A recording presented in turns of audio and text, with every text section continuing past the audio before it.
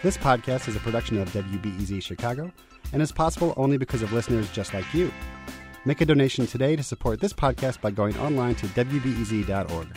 WBEZ, radio for the curious class. Thank you, Matthew Green. Now that we've taken care of that, I can officially welcome you to it, the latest edition of the Best of BEZ Talk.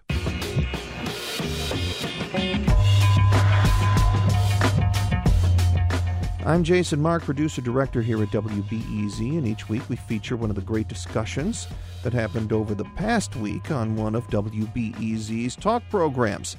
This week we're talking hockey, and not just because the Blackhawks are in the second round of the Stanley Cup playoffs. A couple of years ago, reporter John Branch did this amazing multi-part story for the New York Times on the life and death of Derek Bogard. Derek was, by all accounts, a really sweet and gentle kid.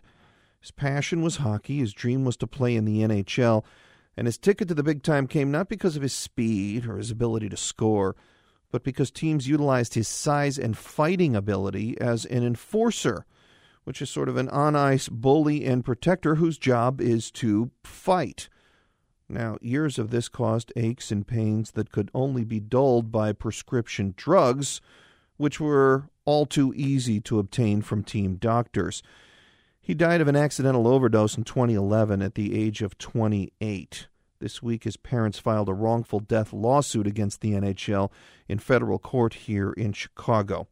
So we wanted to know more about the life of a hockey enforcer, and we reached out to a guy named Kyle Hagel. He used to play for the Rockford Ice Hogs of the AHL, which is a kind of minor league feeder system for the NHL. He currently plays for the Hamilton, Ontario Bulldogs. Kyle described his job and his life in great detail, and let me say this. I tune into quite a bit of sports programming on TV and on the radio, and I even worked for a sports talk network for 4 years before I moved here to WBEZ. And I can honestly say that I have never come across an athlete that is more forthcoming about certain behind-the-scenes realities as Kyle was on the morning shift with Tony Sarabia. We pick up the conversation with Kyle talking about his road to becoming an enforcer. I came out of college hockey, and I wasn't like a great offensive player. But I felt like I could contribute in other ways, like as a hockey player, like on the penalty kill and just being like a good forechecker. But when you start in the minors, I actually started in the league below the American Hockey League. I knew I wasn't going to score 50 goals, so if there was any way that I was going to get called up, I had to make some noise, I guess you could say. So, I started fighting like as much as I can and much as I could, and it kind of attracts attention. And then when people see that you can bring some toughness to their hockey team, that might get you your opportunity. And then from there, I did as best as I could to show that I could actually, play hockey too, as well as just fight. And you played at Princeton as well, right? Yep, I graduated in 2008. And what was it like playing for them? Was there this sense that you needed to do it back then as well? Be this enforcer, be this person who, defends the other teammates? No, there's actually no fighting at all in college hockey. Like I didn't get in a single fight in all 4 years playing college. Everyone wears full cages, and it's just not a part of the game there that any fights would end up in big suspensions. I'm still a physical player, but no, there's no fighting at that level. And what did you think of that? The fact that there's no fighting? It's a little bit different. I mean, I guess it's just in college. I guess it's not quite like it is in real hockey. It's not quite like it is in pro hockey, which is where there's fighting. Guys are held accountable in different ways, and sometimes in college, goalies would get run over, or guys would get hit from behind, and there's not really any retribution for that. There's no justice that's put into the hands of the opposing players. What about what about the penalty box? Do player feels that would be justification enough? Sort of, okay, this is the sort of avenge or revenge we're getting, that you need to sit out, and then the fighting doesn't really need to happen. I don't really know. I don't really know if that's the case. I think more so the reason why it doesn't happen is just because it was such lengthy suspensions imposed on players if they ever decided to do it in NCAA, and it just doesn't really happen that much. Okay, so here you are. You're an enforcer. What kind of injuries have you sustained, and how are those? I'm sorry. Several. I've had several. Yeah, such as. Yeah. Well, I've had 3 shoulder surgeries, all from fighting. I had a broken orbital bone. I guess that's about it. I mean, it's interesting that you had John on there, and I know that it was a great article that he wrote and really focused on concussions and stuff. I mean, in my 5 years of pro hockey, I haven't once been diagnosed with a concussion, and I've been in over 100 fights. So you add it up, like probably 300, maybe 400 punches to the head, and I haven't missed any because of concussion. One of the things that one can take away from John's piece is you get a sense that maybe, when he talked about, well, if you're not up to the task, the coaches will say, well, there's always somebody else waiting.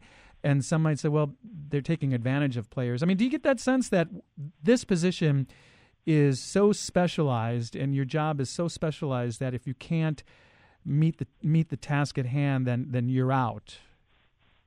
And do you feel that that's a sense of being taken advantage of in any way?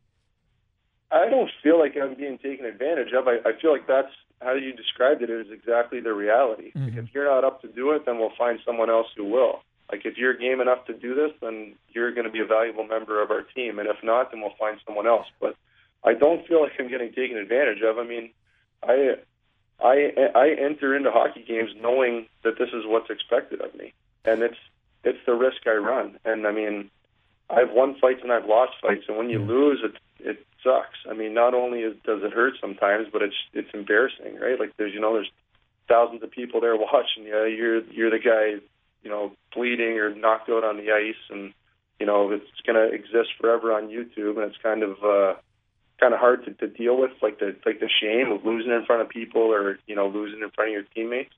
But I don't know. It's to some degree it's the risk you run. I mean, I get to live a fun life, and I only play in the minors, so right. I can only imagine like what the guys who are making 10 times as much money as me and playing in the NHL, like they really get to live a great life. But I mean, I live a fun life here. I get a lot of time off. There's a lot of perks, and if what I have to endure is a fight every third game, then it's something that I'm willing to do, and that a lot of other guys in pro hockey are willing to do. We're talking with Kyle Hagel. He's an enforcer in the American Hockey League. He's with the Hamilton, Ontario Bulldogs. It's a league that feeds many players into the NHL.